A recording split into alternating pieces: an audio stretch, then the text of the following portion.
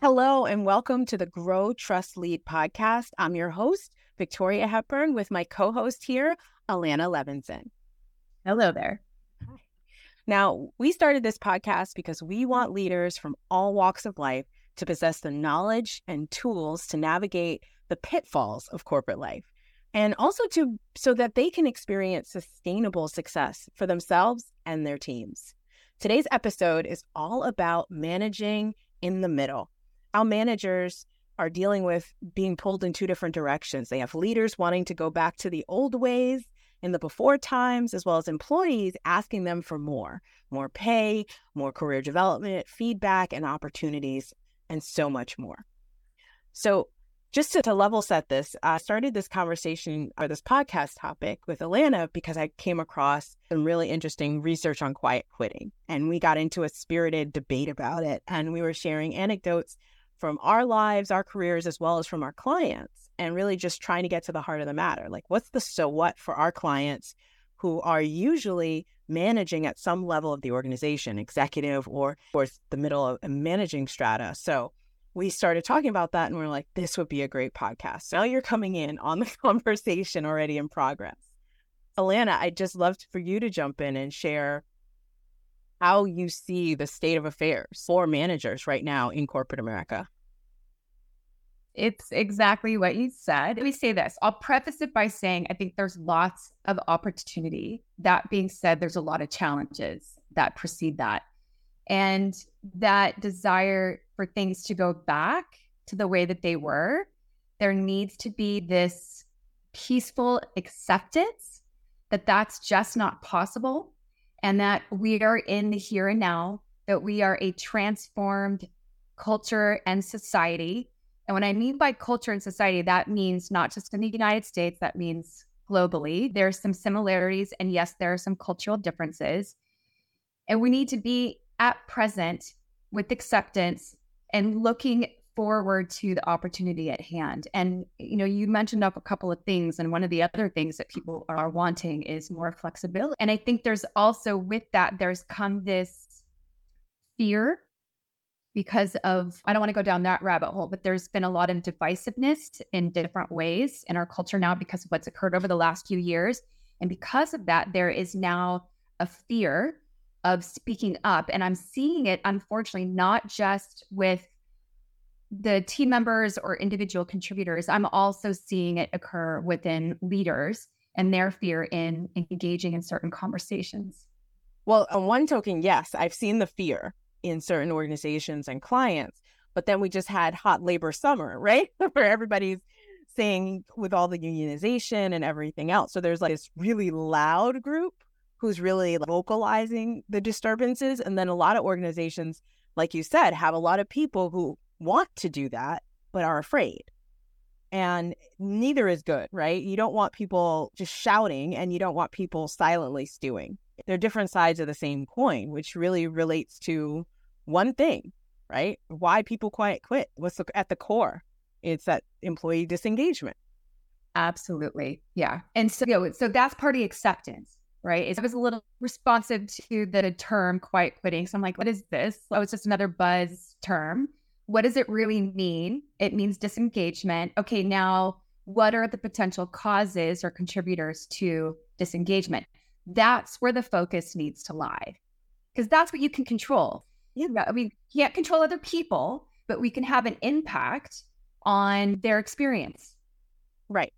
We both have been in corporate long enough. We were both in corporate organizations a long time, and we know how things get done.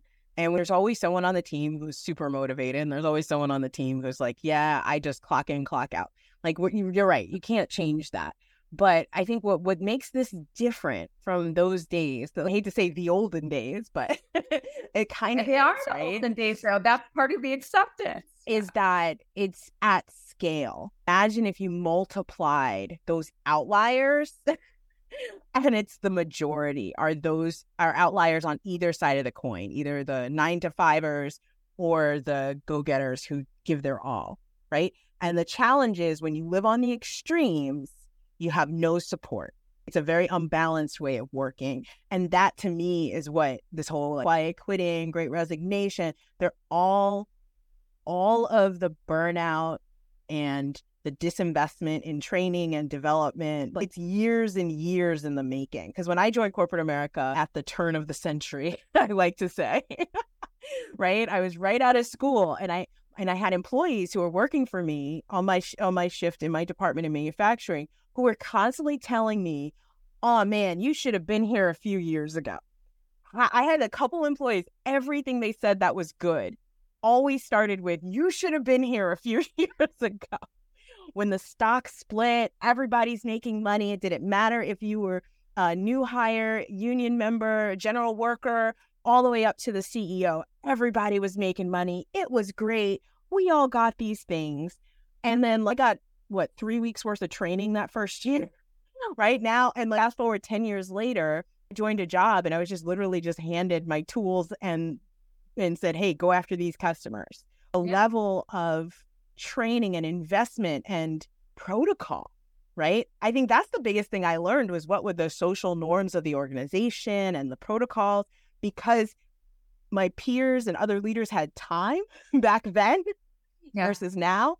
No one has time to train you. No one has the resources. Training budgets got slashed everywhere. Well, and then even coaching, right? So it's interesting because as coaches, what are we seeing within our own industry? I mean, there's a lot of noise out there. It's gotten even more competitive.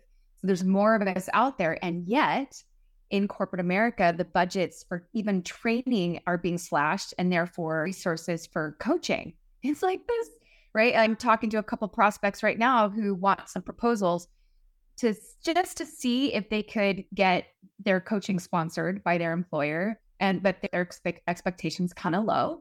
And they know that they might end up having to pay for it out of pocket because they were specifically told, even as senior leaders, that the budget and resources for even coaching has been slashed.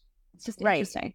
And the challenge is that I worked for Fortune 100 companies. So publicly traded companies, you see the numbers that the company is putting out there to Wall Street and everything else. And I mean, part of it, is because you're invested in the success of the company and you want to see the company succeed. Mm-hmm. And the challenge with all of the "we don't have the funding" answers is that it rings hollow to a lot of people who see the quarterly or annual reports. You hire smart people are going to be readers, and readers are going to be researchers, and they're going to find this information, and it's spiritually conflicting to not see even their business unit as reported at a loss. However, they're seeing everything get slashed. They're seeing, 2 employees left and they said, "Oh, we don't have the budget to refill those positions." But you had the budget to pay Stan and Nancy, but now you don't have the budget to pay new Stan and new Nancy. It hurts the head. There's a lot of things that don't make sense or feel unintentionally cruel over time. Well, and I want to dive into some of what's in this white paper. Oh yeah, I'm totally No. And all of this is important, and what it's also bringing to mind is something that I'm currently coaching. He worked for a company that was acquired by the bigger company that he now works for. It's a tech company. He's gone through a lot of changes since he came on board as a leader. Like a lot of companies these days, especially tech, they're going through layoffs. So he's got this new team. And what we've learned in coaching or team coaching is that when even there's one person change on the team, whether it's letting them go or hiring a new one, the dynamic, and it's in essence a new team, right? So he's aware of that. He knows that. And he's working on becoming a more inspirational leader. And he wants to, from the get-go, now that they just finished the process of layoffs, he wants to take the team that he now has and really accelerate trust. Well, so I encouraged him to go to his HR department and see, what do they have that they can provide him, whether they do it and facilitate that conversation, because I'm only coaching him one-to-one and that's the contractual agreement. So it can't be anything more. So he researched it. They don't have anyone that can do it for him. And they gave him this 45 slide PowerPoint and said, "Here, go do this." And he's never done this before. So I'm now going to slowly start to work with him and strategize on how we can take this content that he's never used before. He's never done anything like this before, and work it in such a way where he can actually facilitate himself. And I can tell he's uncomfortable. He's very uncomfortable. And he wants to lean towards things that are more easy, like fun icebreakers. And I said, those are great to create levity, and don't create a missed opportunity. You've got this new team, they're allocating time to build some trust with your team. And how best do you think you're going to do that? And P.S., this is not a one and done thing. Ideally, you're going to do something like this at minimum once a quarter. And he was a bit like, oh, really? And then he got it, because this is an ongoing practice and it's an ongoing building. And so it's just interesting because there's so many things that are being affected that it could talk about quiet quitting as like this quick buzzword, but it's like, does that really have to do with when you look underneath disengagement, and then how companies are either creating more obstacles or more difficulties than they realize. The problem is that a lot of these are unintended consequences of past decisions, right? I don't think we should be making any leader wrong for the state of affairs internally that lead to these situations. But you are wrong if you ignore once you have awareness, right? And that's the thing, the disengagement, like as defined, as I shared with you, this white paper from the Interdisciplinary Center for Healthy Workplaces at UC Berkeley. I had the pleasure of hearing Dr. Christina Banks present at a panel on quiet quitting and talking about what employers can do.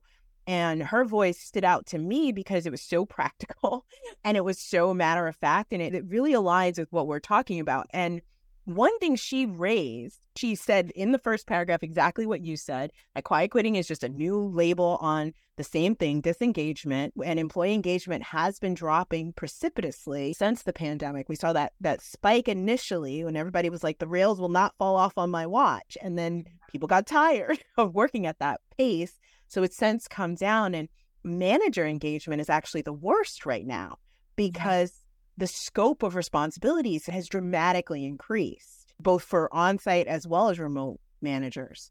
And I love that white paper, which we'll include in the show notes because we're referencing it, has a huge conversation about the fact that disengagement is the absence of intrinsic motivation, that personal attachment to performing one's best, right? When it's personally important that I show up to work and I give my all and I go the extra mile and I support and I reach out, that's what's been lost. And she actually gives references to researchers who have said why that's been lost, which I think the why is super helpful for managers and leaders to hear. And the why, I think, is pretty diverse. It's the lack of appropriate physical and managerial resources, right? So what does that mean? That's exactly what you said. There's no one to give the training. They're not trained on how to train. And I was a supervisor and I had to give training to my employees. They put me through train the trainer, general training, then task specific, how to train in a regulated environment training.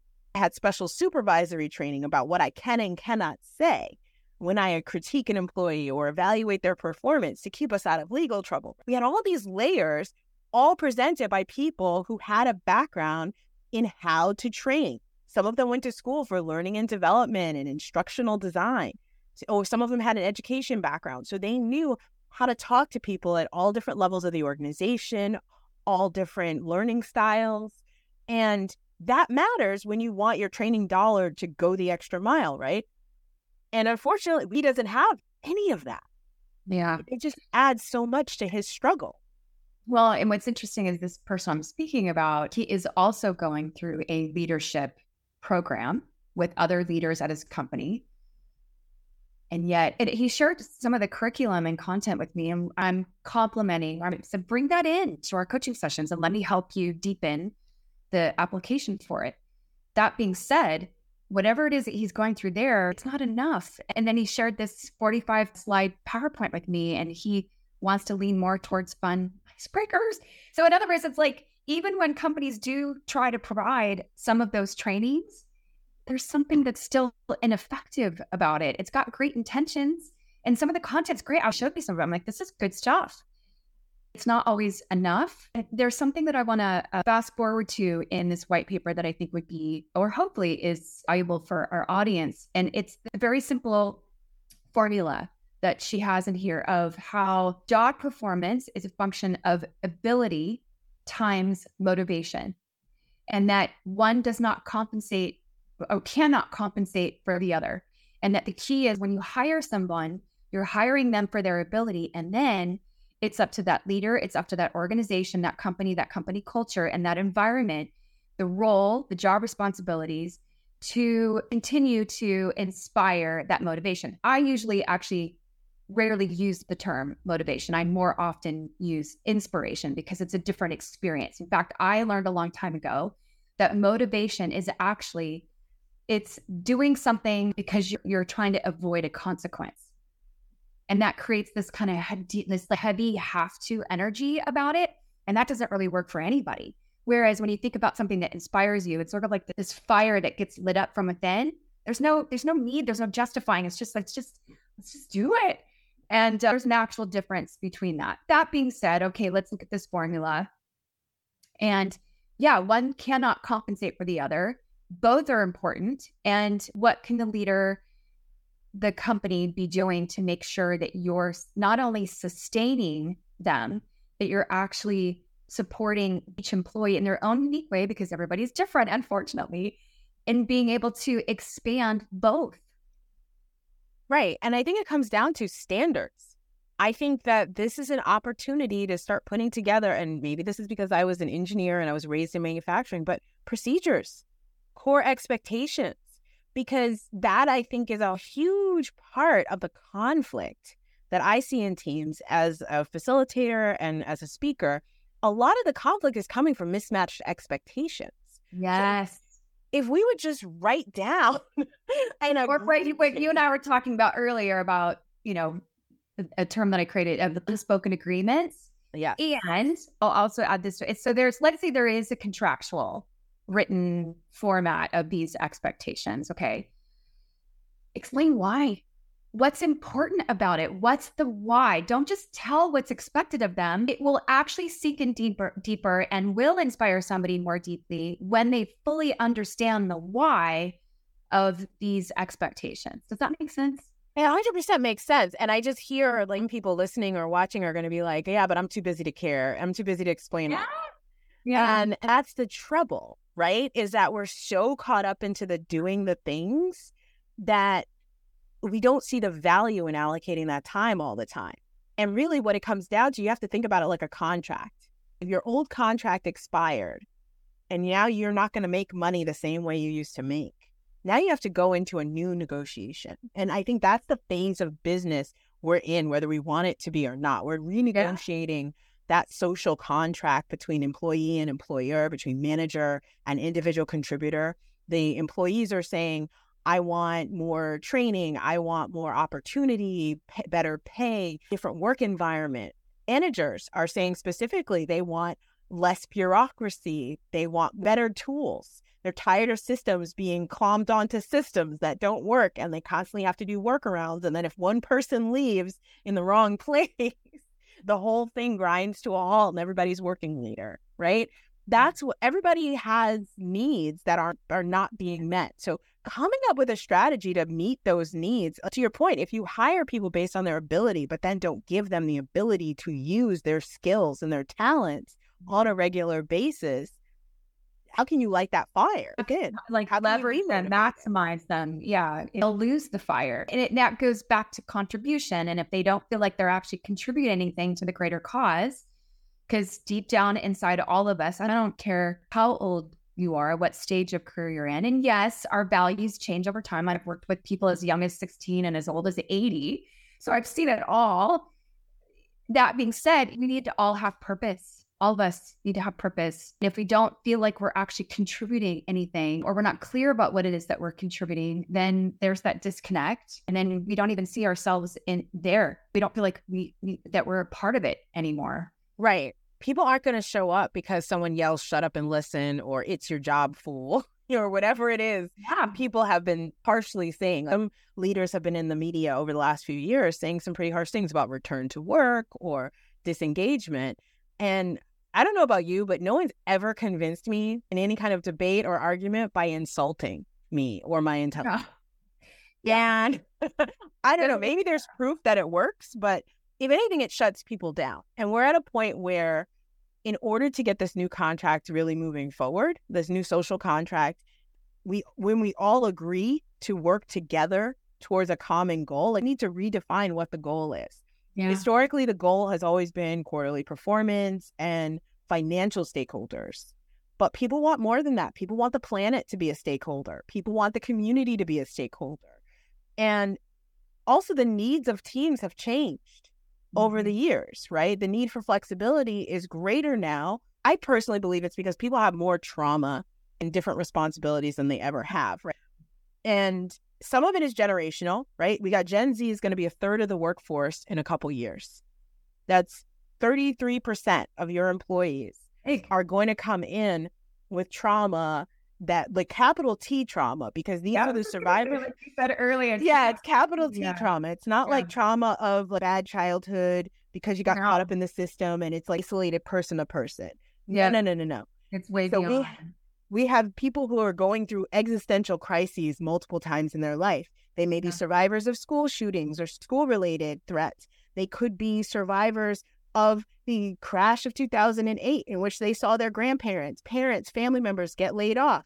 They saw, people got evicted and unhoused and are still living in trailers to this day from that. And that happened over a decade ago. So they're informed by, okay, my mom worked nights and weekends for 20 years and missed everything in my childhood because of her job. And then it just disappeared and we lost everything. So their expectations for companies and work is completely different. Their respect for and their lack of patience is also because of all the existential crises like climate change and, the pandemic. There's a sense of life could be taken from me. I have to get all I can. Well, it's different. I was like the boomers. The boomers had that too. Yeah. Yeah. Well, and that at the time, like back in the 80s and 90s, at the time, that felt unique to that generation. Mm-hmm. So as we're talking about this, for those that are listening or watching this, also to acknowledge it's not just this newer generation coming in. Every single one of us that is still here on the planet, that, as we've gone through what we've gone through over the past few years, and unfortunately, I don't think it's over yet. And I look forward to when we as humanity can get on the other side of whatever is occurring. But I think it's going to be another couple of years. And so talk about resilience, a whole other podcast, right? Yeah. But that's going to be even more and more important. That I guess what I really want to say, and this might be a great way to end, is to acknowledge that we as humanity are going through very unique times, and the level of stress that we're experiencing in life as a whole, not just in the workplace, has really done a number on us. And our ability to adapt and our ability to change our approach so that we can be more compassionate towards each other as human beings, as well as figuring out how we can continue to be productive, how we can continue to develop ourselves personally, professionally, and how we can also effectively work together as teams. And then, boy, the responsibility that's on leaders these days is more than it's ever been. Yeah. So in closing, what would be one of your suggestions to help managers deal with quiet quitters or disengaged employees right now? It's a great question. What just top of mind without thinking about it too much, really look at your own comfort level in engaging employees in conversation, in dialogue. If you're noticing or observing somebody on your team that is exuding this disengagement type behavior, you need to talk to them. You need to say, hey, I'm noticing this. Let's have a conversation about it. Dig deeper, get curious, ask open-ended questions, find out what's going on for them. Is there a small percentage of people, as sometimes being assumed, that there's an element of laziness? Sure. There's always going to be those people. Is that the majority? Absolutely not. So now it becomes your job to get curious as the leader to not only make sure that you are seeing it, but that you get ahead of it. Don't wait too long, because like anything else, it can spiral. and you want to get ahead of it as quickly as possible. So look at your own comfort level or discomfort around having those kinds of conversations. Get curious, talk to that person as human to human, get real with them as often as you can, and see where you can take that relationship, see what you can do to support them, get some clarity around some things that you can actually do with this person to help reconnect with their ability, to reconnect with why they even took the job in the first place. Why are they still there? Help them reconnect with that motivation, inspiration, whatever you want to call it, so that now you have this person who is fully present with you and in the game with you. 100%. I can't add to that. I think that is a lovely perspective. I think I would go to the quiet quitting side, which is disengagement is a form of self-care when your needs aren't getting met. Yeah, sometimes. Yeah. And for high performers, I'm assuming we're talking about we want to motivate the high performers. We want to motivate the people who will get the job done. Yeah. People we know are not giving us their absolute best, right? Let's center on that. And for those people, I challenge leaders to do two things. One is to manage your own emotions about it. Yes. Yeah. I think that is the hardest and elephant in the room kind of thing, but you need to manage your emotions. None of us are Meryl Streep. None of us are as good an actress or actor as we think we are. And we'll show a lot of our emotions in our tone of voice, our body language, our word choice. Facial expressions. Yeah. Yes. And we're unconscious of those things. And so to get to a place where you truly can actively listen with an open mind, you have to do some work on managing your own emotions. Now, I use heart-centered breathing. I have for over, almost 20 years now because it works. And I will include a link to the show notes for the HeartMath quick coherence technique. But basically, and we mentioned that that's how you and I met. Yes, we met through HeartMath. Yes, because we both are certified. We were in an Activating the Heart of Teams certification program together. And that's how I had the pleasure of meeting Victoria. So I just want to make sure that we put that out there. And thank you for bringing it back to that attention, because it's managing the emotions. It's that self-awareness. That's, I think, the elephant in the room, right? Because corporate America, we don't talk about feelings. We don't talk about fight. There are only two valid emotions, happiness and anger, right? Everything in between is like wish. Or maybe that's just how I was raised in companies. But I think that managing your emotions and having a way to take, when you get triggered, the big emotions start rising up in you, what's your way of calming yourself down? Not just squishing it down and saying, I'll deal with that later. Let's be real. That's avoidance. That doesn't work for anyone. But that's what most of us are taught, right? It's not a strategy. Not long term. It eats at you. It eats at you and just erodes all your relationships beyond work too. 2, it's not good for your overall health and well-being. And 3, it's going to block you. You're going to live in that emotion and you're not going to be able to experience the next one. A wise person once told me emotions are like waves. They should come over you and recede. If they don't, you need to get help. And so I invite you to get the help. If you feel like you're stuck in angry, you're stuck on frustrated, you're stuck somewhere, get that help, get that tool in place. It could be so simple. Like, I love HeartMath because I was able to eyes open, do a heart lock-in, and feel good feelings right after someone just lied to my face. And I just wanted to tell them about that, but I knew it would be counterproductive. Yeah. I knew if I called them out on that, their defenses would be up and we wouldn't get anywhere. And a lot of managers are in that position, right? Your employees saying, I've been working all day. And meanwhile, their computer has been off. So how do you not get fully triggered by that? You have to have some technique that you practice regularly that helps you bring yourself back. That's why in my programs, I make sure to give managers those tools, because that's the science you need in real life today to be your best.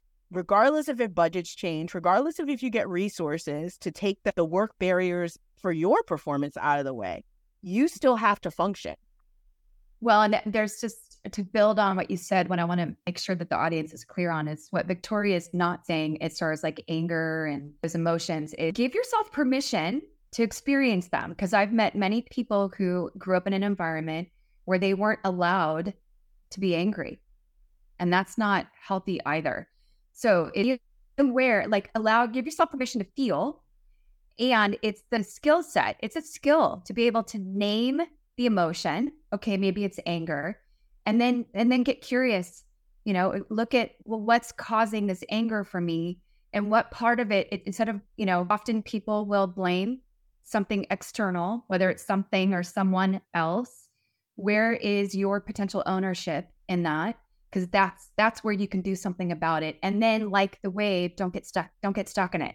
Right. So allow yourself to feel it, be with it, and don't stay stuck in it. I agree with you, but I feel like that for some of us, that's years of therapy down the road. Like some people don't have, like you said, don't have the vocabulary. That's why I love the HeartMath technique specifically, because I'm not a therapist. I'm not giving medical advice. And I feel that some people need to go to have someone help them release past trauma so they can identify it, right? If you can't talk about your anger, now we have all this amazing social emotional resources. I highly recommend that all adults download this app that PBS created called the Daniel Tiger for Parents app, because it gives you things to calm yourself down. Like my son and I, when he has anger, he's a little kid. He doesn't know how to deal with the big feelings, right? Yeah. So they have a song and you do the song and it tells you, okay, take a deep breath and count to 4. 1, 2, 3, 4. Okay, I'm not as mad. Like I'm still annoyed, but I'm still mad, but I'm not as mad, right? Like we as adults need that. For sure. Like that's not just for kids. Yeah. So that's why I tell everyone, it says for parents, but it's for every human who's ever felt something. Because if you're over, say, 25, you weren't immersed in the culture of sharing in the same way when you were in your fundamental single-digit developmental years. So for some of us, it could be a longer journey. So I just want to put that disclaimer out there. Like HeartMath, it does not require you to name or tame. You just have to remember to do the skill. And if you do the skill without fail, you feel neutral. I can't say you'll feel better, but you can shift into neutral. And I say that as someone, when I was in those meetings where I watched like a coworker lying to my customer or lying to me, and that violated my values and my integrity, it was the best thing I could do. Was to go within, eyes open. I'm not making weird noises, right? Like there's so many meditations and things that I know and I do, but that is the only one that I feel like flies under the radar. Yeah, that's the beautiful simplicity of the tools that are offered via HeartMath. Yeah. So I agree with you. I just had to put it out there that like sometimes it's messy. Yeah, it can be. Yeah. Absolutely. And that's life, right? Life is a big old finger painting exercise, Got to get messy to have fun. Yep. Yeah. Love it. So on that note, we're going to close. Thank you so much for joining us. And we look forward to seeing you next time on Grow, Trust, and Lead. Thank you.